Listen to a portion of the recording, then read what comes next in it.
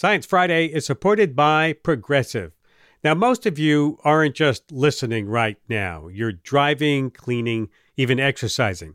But what if you could be saving money by switching to Progressive? Drivers who save by switching save nearly $750 on average. And auto customers qualify for an average of 7 discounts. Multitask right now. Quote today at Progressive.com. Progressive Casualty Insurance Company and Affiliates. National average 12-month savings of $744 by new customers surveyed who saved with Progressive between June 2022 and May 2023. Potential savings will vary. Discounts not available in all states and situations. WNYC Studios is supported by the Natural Resources Defense Council. Using science, the law, and people power, NRDC is committed to confronting the climate crisis, protecting public health, and safeguarding nature. They address the impact of fossil fuels on communities and our environment. They help protect wildlife, public lands, and irreplaceable ecosystems that all living things depend on. They work to enact policies for clean air, clean water, and access to nature for all. You can help NRDC safeguard the Earth for future generations. Visit nrdc.org/WNYC for more information. Listener supported. WNYC Studios. This is Science Friday. I'm Ira Flato. Later in the hour, a close look at the COP26 Climate Summit going on in Scotland and a talk with the creator of the show Dopesick. But first, depression is often treatable with medication, therapy, or a combination of the two. But some 30% of patients don't respond well to existing medications and may try multiple antidepressant drugs with little or no improvement. This week, researchers reported that a new trial suggests that psychedelics are a highly effective therapy for treatment-resistant depression. Here to talk about that and other headlines from the week in science is Sabrina Imbler, a science fellow at the New York Times. Welcome back to Science Friday, Sabrina.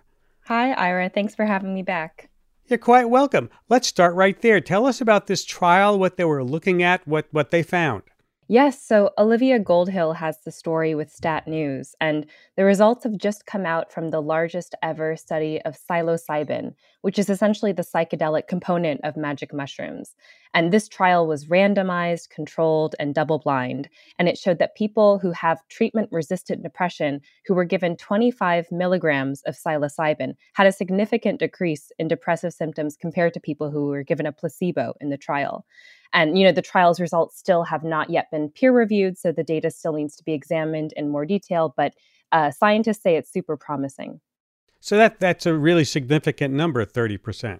Yeah, so 30% of patients who were given the highest dose in the study, which is 25 milligrams, they were in remission 3 weeks after treatment, compared to just 7.6% in the control group.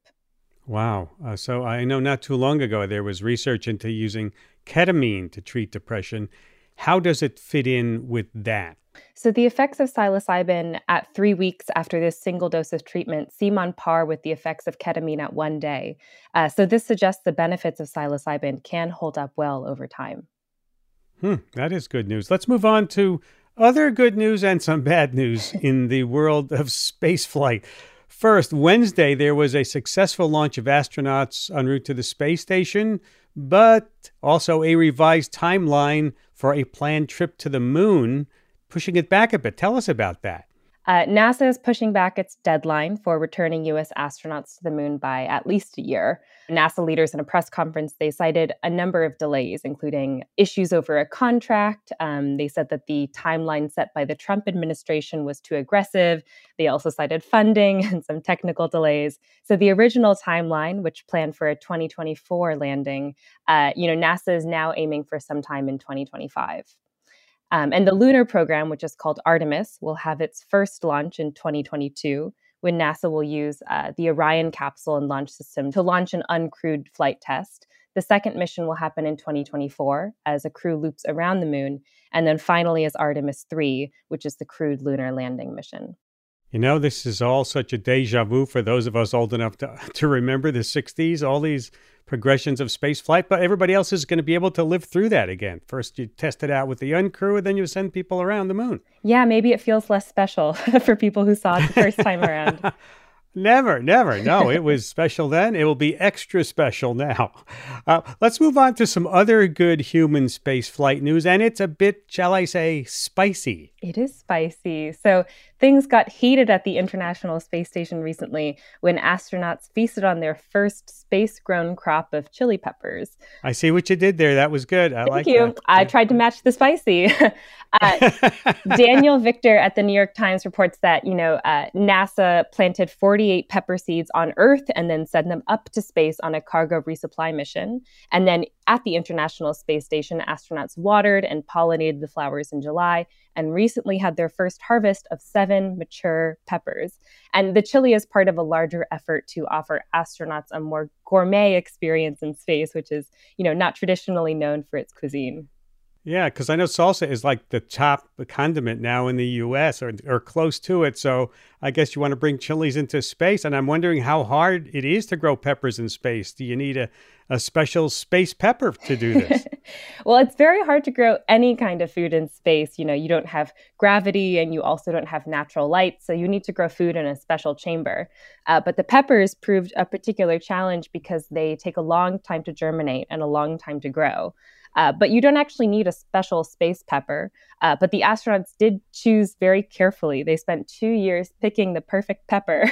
This is a tongue twister. You qualify for an ounce of them right there. From around 24 options. And the chili that they settled on hails from Hatch, New Mexico. It has a rating of 2,000 to 4,000 Scoville heat units, which apparently makes it about as spicy as Tabasco sauce. So is it a pepper that we can grow ourselves, and so we could grow it along with the astronauts? We could definitely grow it ourselves. But I think similar to champagne, if you grow it outside of Hatch, New Mexico, it's not known as a Hatch chili pepper. It's just a green chili pepper. I get the politics of that. I thank you for pointing that out. And the astronauts like the taste? Yes. One astronaut, Megan MacArthur, she ate them on tacos. She had a fajita beef taco with rehydrated tomatoes, artichokes, and these newly grown space peppers. And, she called it her best space taco yet, but I don't really know, what the competition looks like in that area. And yes, I'm sure there will be some. Let's talk about closer to home. You wrote a story this week about screaming bees. Wow. Tell us about that. So scientists have described a new acoustic signal that Asian honeybees deploy when their hives are being threatened by giant hornets.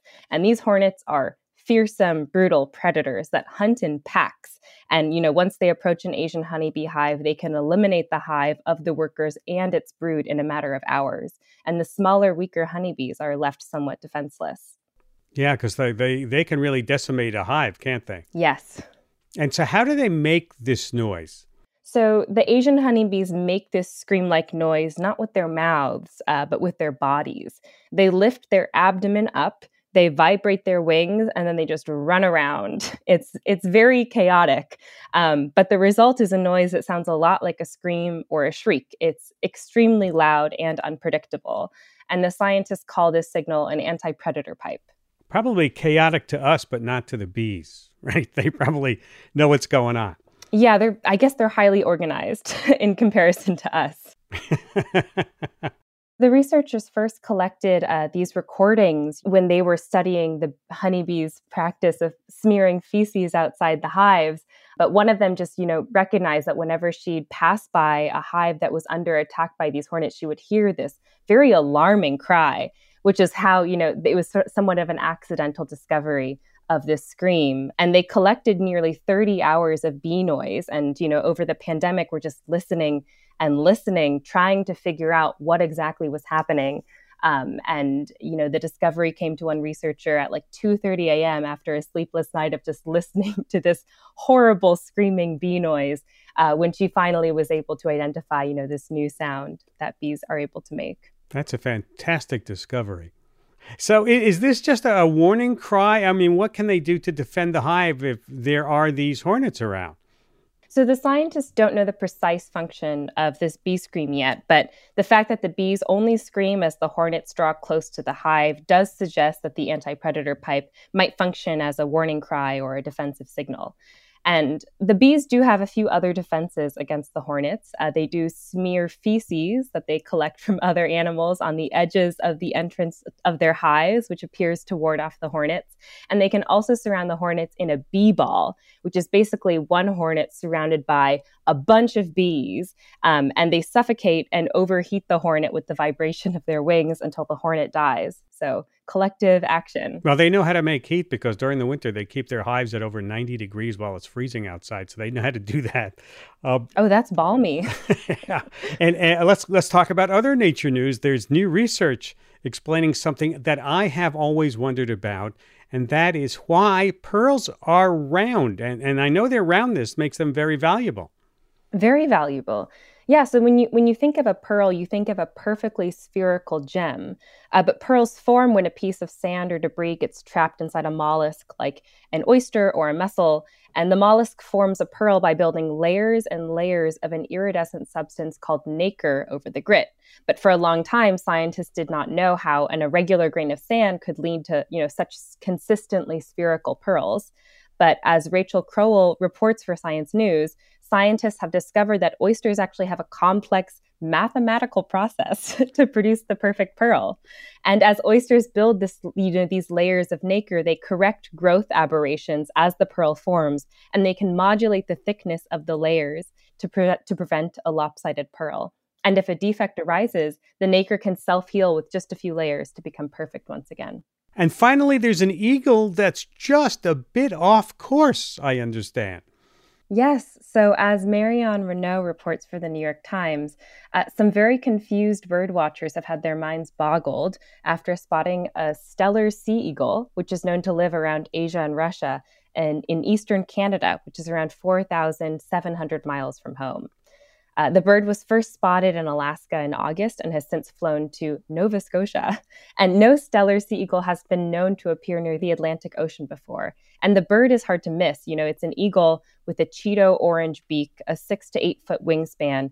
And this particular eagle has a very distinctive white spot on its left wing. So this is one eagle that's really way off course. I mean, it shouldn't be there. And it's never been spotted before, but people are seeing it over and over again. Yes, and it's very easy to spot because of its own spot.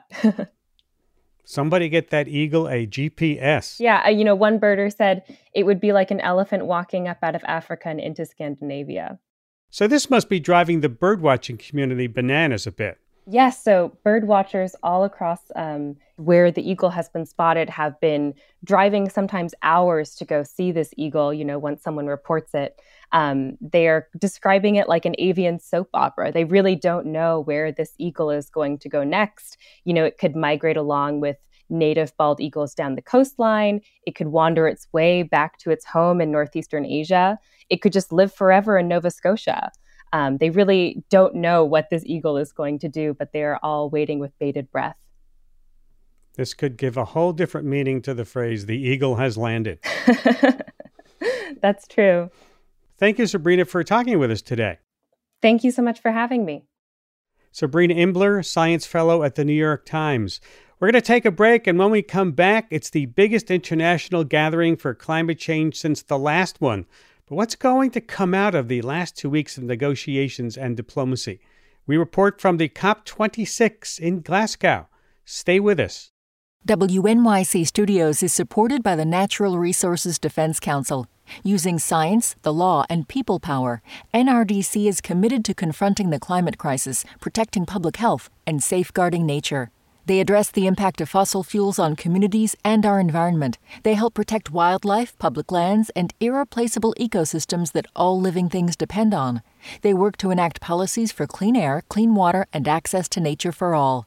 You can help NRDC safeguard the Earth for future generations. Visit nrdc.org/WNYC for more information. At Radiolab, we love nothing more than nerding out about science, neuroscience, chemistry. But we do also like to get into other kinds of stories. Stories about policing or politics, country music, hockey, sex. Of bugs. Regardless of whether we're looking at science or not science, we bring a rigorous curiosity to get you the answers. And hopefully make you see the world anew. Radiolab, adventures on the edge of what we think we know. Wherever you get your podcasts. This is Science Friday. I'm Ira Flato. If you've been paying any attention this week, you know there is a big international climate summit wrapping up in Glasgow, Scotland this week. COP26 is the follow-up to 2019's COP25 meeting and 24 previous UN meetings about how the world is and must continue to respond to the climate crisis. And this year was supposed to be a big one. Countries needed to pledge to reduce even more of their emissions and finish the details of how they would enforce the Paris Agreement's provisions. Meanwhile, island nations and other vulnerable countries continue to lobby for payment for what's called loss and damages. That's the harm they have already encountered as seas rise and threaten to obliterate their existence. The first week kicked off with bold pledges about methane emissions, coal phase-outs, and ending deforestation. This week, former President Obama spoke about the need for urgent action and called out large greenhouse gas polluters like Russia and China for not attending. But what else has been happening in these halls of power, and can transformative change come out of this year's meeting? One group that has been on the ground in Glasgow talking to attendees, our friends on the team of Threshold, a podcast that tells stories about our changing environment. Here with more is Amy Martin, the executive producer and host. She joins me from Glasgow. Welcome back, Amy. Thanks, Ira. Good to be here. Nice to have you. Okay, so we know there's a huge crowd for this meeting, something like 40,000 people. What is this COP trying to achieve in a nutshell? I think the simplest way to think about the purpose of this COP in the broadest terms is that if the Paris Agreement set the vision for what the world is going to do around climate change, this COP is supposed to be about how to implement that vision. And as anyone knows who's ever had a vision, the devil is in the details. As hard as it was to come to agreement on that vision, it's actually probably much harder to figure out how to make the goals of the Paris Agreement real, how to hold countries accountable for their mitigation efforts, who's going to pay for what, how much do they pay and when. All those kinds of where the rubber meets the road kind of questions are what people are struggling over at this COP. Tell us what the vibe in the place is like. What does it actually feel to be at this event? It feels kind of manic. My current working visual is ants in suits. It's like entering an anthill with everyone just running, crisscrossing in different directions. Everyone looks like they have an important purpose, and everyone is dressed in business clothes. You kind of enter this space that feels like a giant airport terminal. You get completely detached from anything that's going on in the outside world. It's intense, honestly. You can feel the urgency that everyone has here. There are not a lot of smiles and laughter. It's like a lot of serious looks, people talking on cell phones as they walk busily by to this meeting or that. Yeah, I'll bet. I heard that some of your team made it into some negotiating rooms, maybe without clearance. Is that right? Yeah, if you just kind of show up and walk in, sometimes you can see things that people own the place. So what did you see? What did you learn when you got into those meetings? Well, what's really fascinating about it, this is going to sound paradoxical, is how boring it is. Because it's sort of like if you've ever been to a school board meeting or a city council meeting and you're entering an issue midstream and there's all kinds of arcane language about a very specific detail of something, and yet you can tell that the people who actually are inside that language and can decode it, there are like these high stakes questions that are coming down to things like, I would like in paragraph 2A for the word to be shall, and somebody else wants it to be will, and somebody else wants it to be might. And these are the kinds of things that get tussled over in these negotiating rooms that end up having these real world impacts on how countries are required to, report their emissions or provide funding to one another. I've never been in any room quite like it, to be honest. That's really interesting. I know you just alluded to loss and damage a bit. Can you explain for us in more detail what that exactly is? Yeah, loss and damage, I think, is really going to be one of the headlines that comes out of this COP as well. And it's something that people in the developing world have been talking about for a long time, but people in the wealthier countries may not be aware of. There's actually no officially formal agreed upon definition of loss and damage yet, which is something that the people who are advocating for loss and damage are pushing for. the easiest way to understand it is in comparison with two other terms, mitigation and adaptation. So mitigation is trying to reduce the amount of greenhouse gases that we're releasing into the atmosphere. Adaptation is all the stuff people are doing to try to adapt to a warming world. It could be putting solar panels on your roof or strengthening the infrastructure of your city so it can handle higher powered storms. But Siobhan McDonnell is one of the lead negotiators for the island of Fiji, and she really wanted to make the point that not all aspects of climate change can be adapted to. Some things will just be lost. Loss and damage is about describing how sometimes you need to go beyond adaptation, that there are impacts that countries and states and people can no longer adapt to. We are talking about relocation and resettlement of atoll islands. There are no measures of adaptation, no amount of seawalls, no amount of mangrove plantations. So this is really the heart of climate justice. This is the Global South saying to carbon-emitting countries, we emit almost no carbon for the most part, particularly the Pacific, and yet we bear the brunt of these impacts through cyclones, through sea level rise, through changing weather patterns, 2 Category 5 cyclones in the last 5 years, as well as a drought. And Siobhan also really wanted to make the point that some of the things that are going to be lost because of climate change aren't just physical structures like buildings and roads, but entire islands may be lost, as well as less tangible things like communities, languages, and cultures. We've been hearing a lot about the $100 billion promise by wealthier countries to the developed world. Is that about loss and damage? That $100 billion is supposed to be about adaptation and mitigation, the two other categories I just defined a minute ago. Money for loss and damage has never been included in any of the agreements, in any of the Conference of the Parties talks, the COP talks so far. And that's what the people who are advocating for loss and damage are really pushing for at this COP, that it's time to start recognizing that loss and damage is real and it's happening. Dr. Salim Al-Hook is another person I've talked to about this. He's the director of the International Center for Climate Change and Development in Bangladesh. And he says the crucial thing to understand about loss and damage is that loss and damage is about countries who have contributed the most to the problem taking responsibility for their impact. This is a convention to tackle pollution by emissions of greenhouse gases, which come from burning fossil fuel and have a very long history. So it's a polluter pay principle here, not charity, not rich countries helping poor countries. It's polluters paying the victims of their pollution.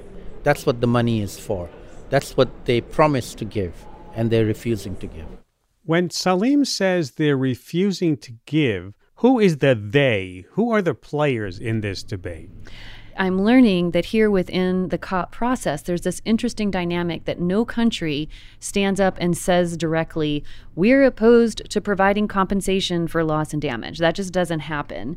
The whole process plays out in this diplomatic language where intentions aren't made plain.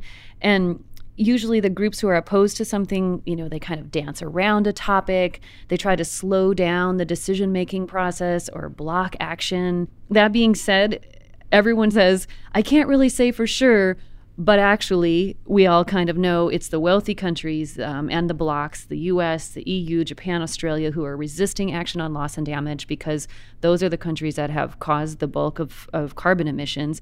Salim says this resistance to action is kind of a new form of climate denial, not denying the science anymore, but just denial of the fact that the developing world has been bearing huge costs from climate change for many years.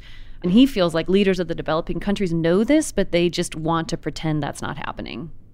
The question here in the COP is, are they going to recognize that reality? Are they going to do something about it? We hope they will. When I say we, I'm talking on behalf of the vulnerable countries who are here. We haven't got very far with them yet, so let's see.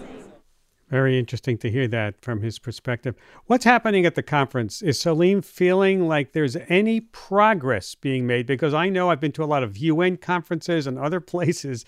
You go on, like you say, talking, but does he get the feeling there is any progress? I would say his level of optimism is varying day by day, meeting by meeting. I would say overall, though, Salim and other people I've spoken with say the process here inside the conference, although there may be some incremental progress made, it just doesn't match the reality of how much loss and damage is actually occurring right now. The problem of loss and damage has burst out of the negotiations. It's happening in the real world. And the negotiators are not dealing with it at the level of importance that it requires. They're dealing with it in a small technical discussion. It's simply not enough. And I know there have been protests outside this event since it started. Youth activists, including Greta Thunberg, Ugandan activist Vanessa Nakate, are petitioning the UN legally for an emergency declaration on climate change. Those protesting seem to feel that not enough is being done inside the event, where the power is, correct? Very much so. Yeah, the whole Threshold team was out with the protesters pretty much for 2 days straight. The energy is intense. You know, there are strong youth activists out there, but it was very multi-generational, you know, grandparents to very little kids with one pretty clear message, like do more, do it faster. One of the people I talked with was a woman named Shannon. She's in her early 20s. And I asked her what she thought was happening inside the Blue Zone where all the UN delegates are. And she said she thought it was just a fancy meeting. We have conferences like this every so often, and we have parliaments, we have politicians, but they don't do what they're voted in to do. They're full of promises and they don't do it. So leadership comes from the people on the ground. So I think you're not going to see real change until you bring that inside, stuff like that. So what do the protesters really want? What will they feel satisfied with? They know they're not going to get everything, but what's their bottom line? You know, that is an excellent question in part because I think it points to the way that these two groups of people who are here in Glasgow to try to work on climate change are disconnected from each other.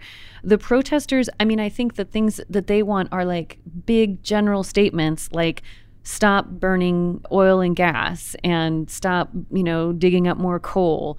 And inside, it's all extremely specific and extremely technical. And it's almost like the worlds have diverged a little bit. And the bureaucracy and the incredibly detailed work that's happening inside here, I don't know if it would ever satisfy the protesters outside. In here, we're not talking about massive system change. We're talking about paragraph 4A and which words should go where, And I think there's a tension there for sure. This is Science Friday from WNYC Studios. In case you're just joining us, we're talking about the COP26 conference that's been going on in Glasgow all week.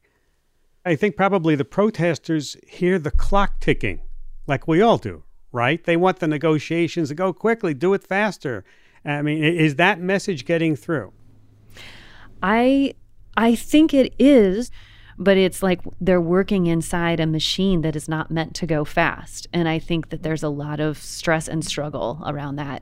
I should say there are people here in the negotiations who absolutely don't want it to go faster, who are working to slow things down. Countries who would really prefer to keep burning coal, like Australia, or oil, like Saudi Arabia. They find ways to gum up the works, for sure. I think that one thing that's interesting that I'm learning from being up close is that there are a lot of passionate people on the inside who want it to go faster and do more and bigger, just as much as the protesters outside do. We all share, or a lot of people share this goal, but it's just really hard to actualize it, which is deeply frustrating. I talked to Adele Thomas about this. She's a lead author for the IPCC and a senior fellow of the Climate Change Adaptation and Resilience Research Center at the University of the Bahamas. She's also involved in the loss and damage issue. And she says that one thing that's really troubling for her is that she heard a lot of things from U.S. politicians leading into this COP that made her think there might be significant progress this time, but that there is always this huge gap between words and action. The negotiators are just doing their jobs. So if it doesn't change from the top, then we're not going to see changing an individual negotiator's mind. The pressure needs to be at the political level. We've seen the lip service, but now it needs to translate into policy and action. Incredible to hear that translate into policy and action. I guess it's hard to get meaningful action at these cops, as you say, because of the bureaucracy. Yeah, exactly. And at the same time, that bureaucracy had to be created in order to try to have some sort of forum to deal with these things.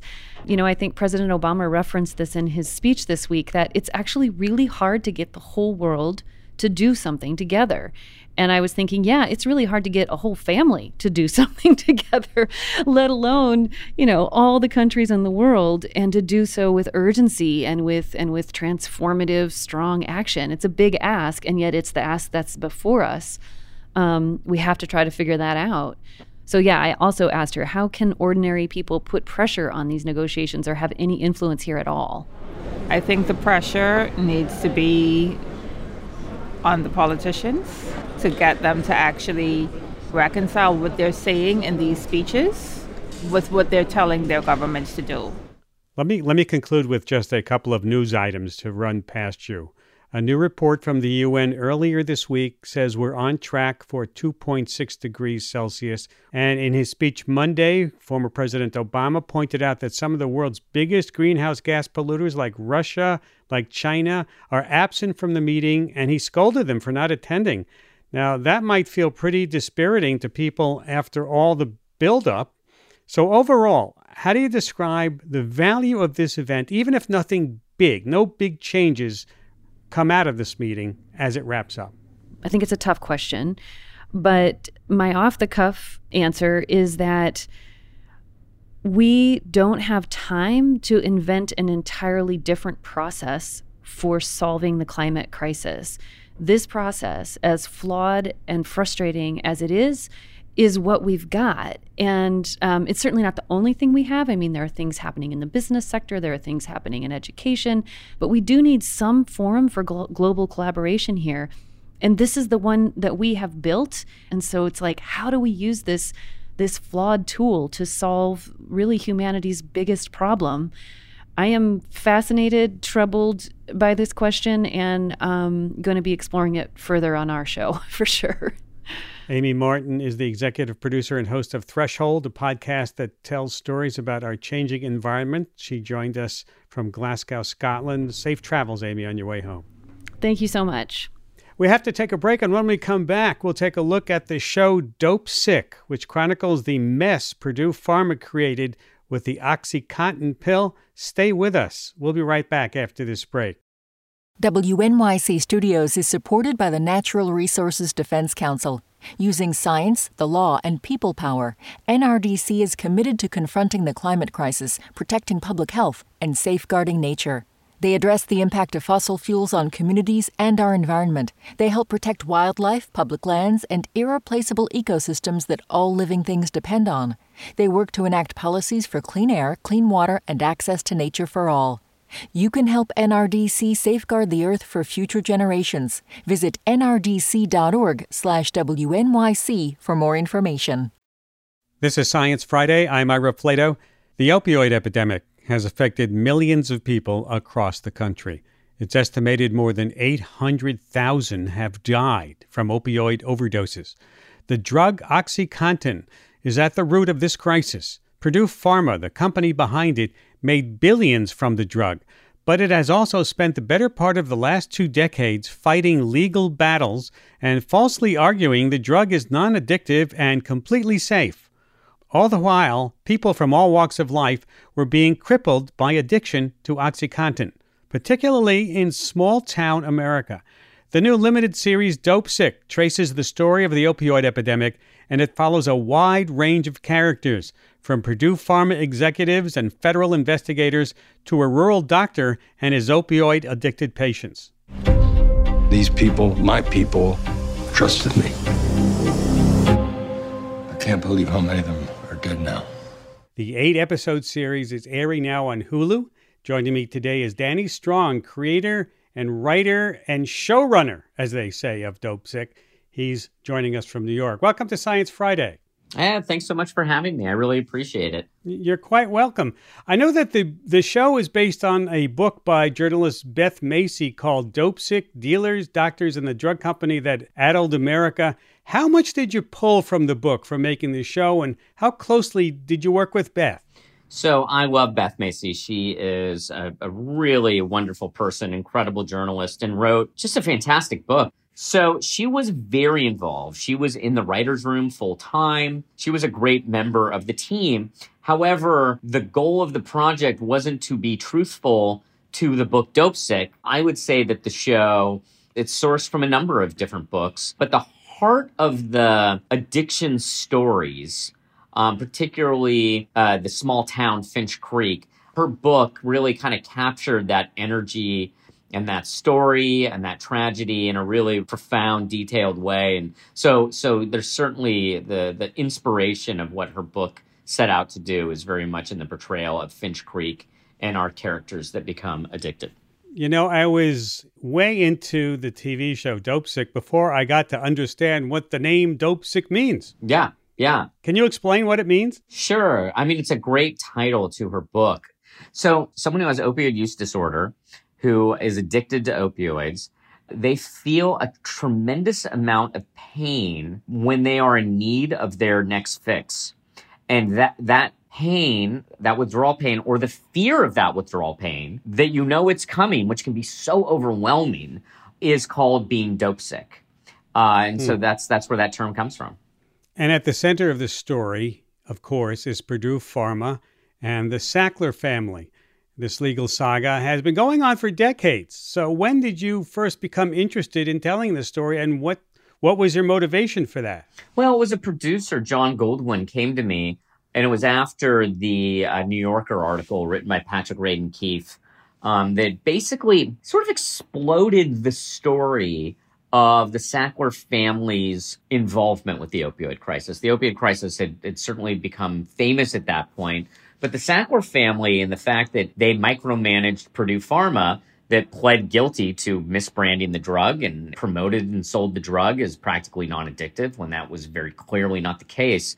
They themselves hadn't really become so well known as the family behind OxyContin. So that story really blew it up. It created a lot of interest in that. So that's when I started researching it, and I called it the Purdue Pharma rabbit hole, that once you start reading about it in depth, you're so stunned by what they did. The fact that this national health crisis didn't just organically happen. It's not COVID-19, right? Where a pandemic starts and spreads in some type of, act of science or nature, right? It was manipulated, planned out, and executed in the most devious, deceptive manner, so devious and deceptive that they pled guilty to a federal crime for that very deception in 2007.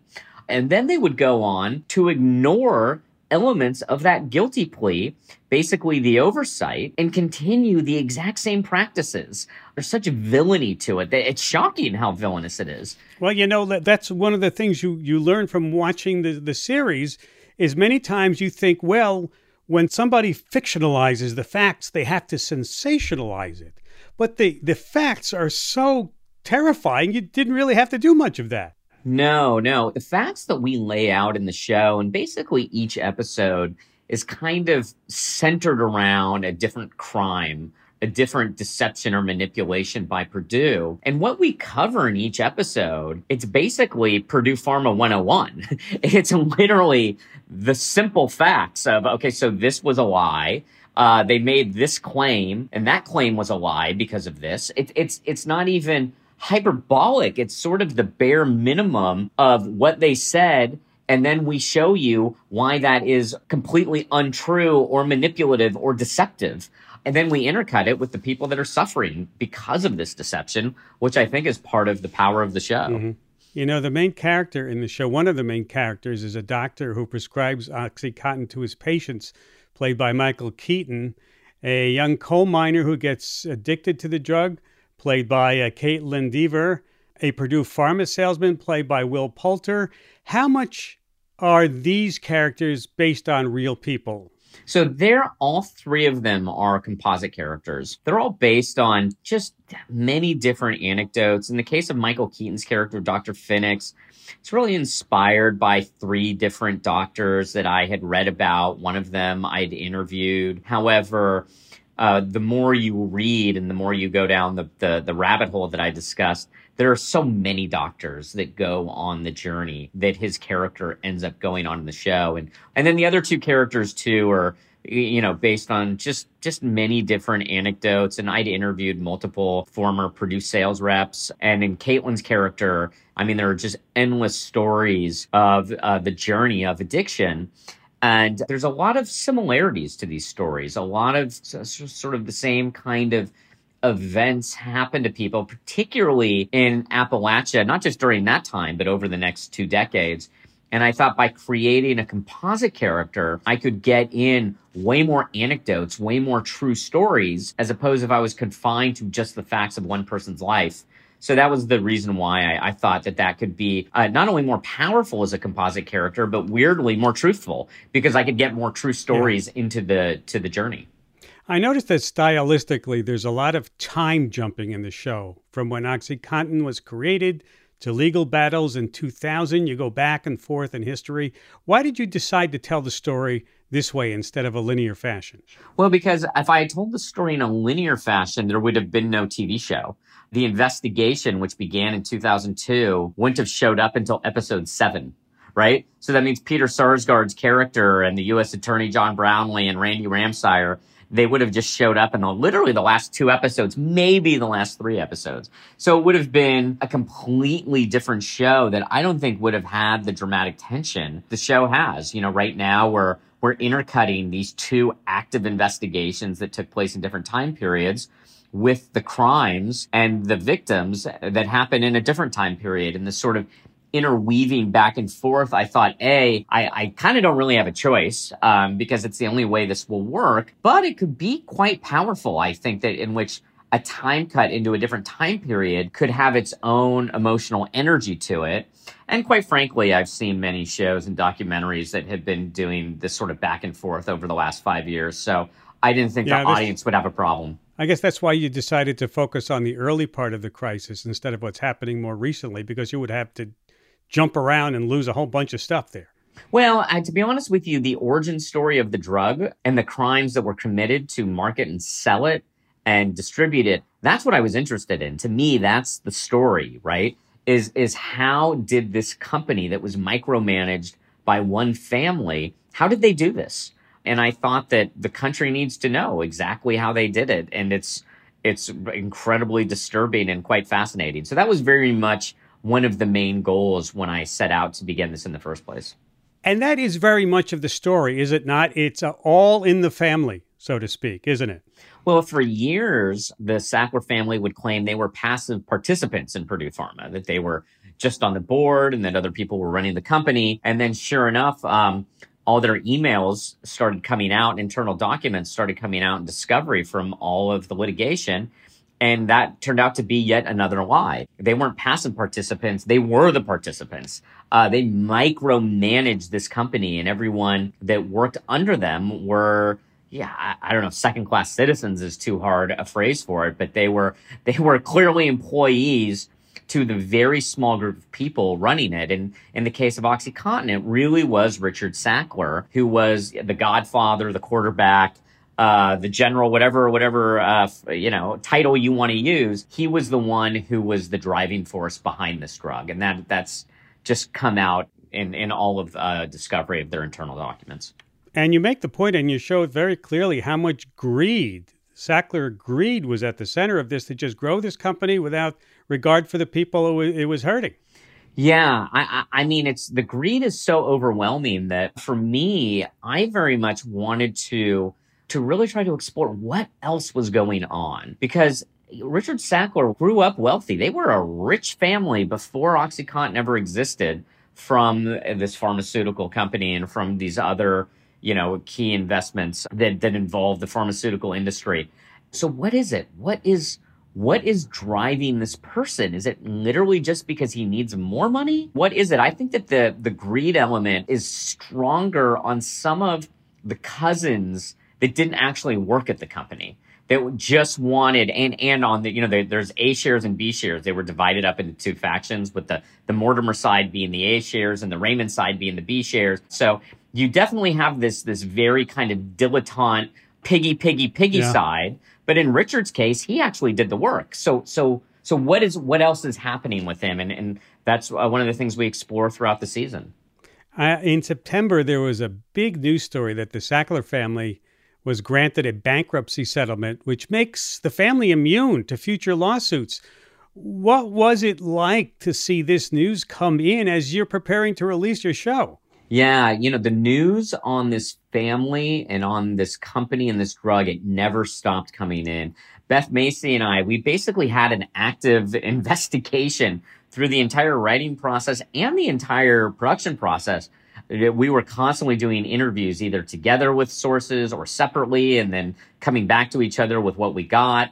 People were leaking us documents. They were leaking us emails. I would change scenes sometimes the day before I shot them because new information would come up at the last second. And in the case of the bankruptcy, it was occurring many years after when the show ends. The show ends basically in 2007. But I do this sort of archival kind of catch up at the end, and I didn't know what that was going to be. The bankruptcy is very disturbing for many, many reasons, but specifically because they're going to have just as much money, or if not more money, once they've paid off the $4.5 billion, because they can pay it off over a 10-year period. So the yearly payments are less than the amount they'd be making in interest on their principal. And so it's once again like they just get away with it, and they always get away with it. And I know that activists are really starting to push for criminal investigation into certain members of the Sackler family. I think there's a feeling that's enough is enough. Why hasn't any of them been charged? Why haven't they've had active investigations into them specifically at this point? Even the Attorney General of Massachusetts said that she has seen the evidence and that there is enough evidence to charge some of them. And that's also fired the activists up as well, that recent statement. This is Science Friday from WNYC Studios.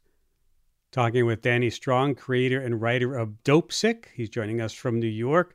Did you find that as you got into the story and watched the news around it that you took this personally? I mean, did this become a personal crusade of yours to look for justice for all the people who were affected? Well, I took it personally when I first read about it back in 2018. It just, because I don't have addiction issues in my background, and I'm very fortunate for that. I'm very fortunate that I don't have any family members or close friends that I've lost to addiction.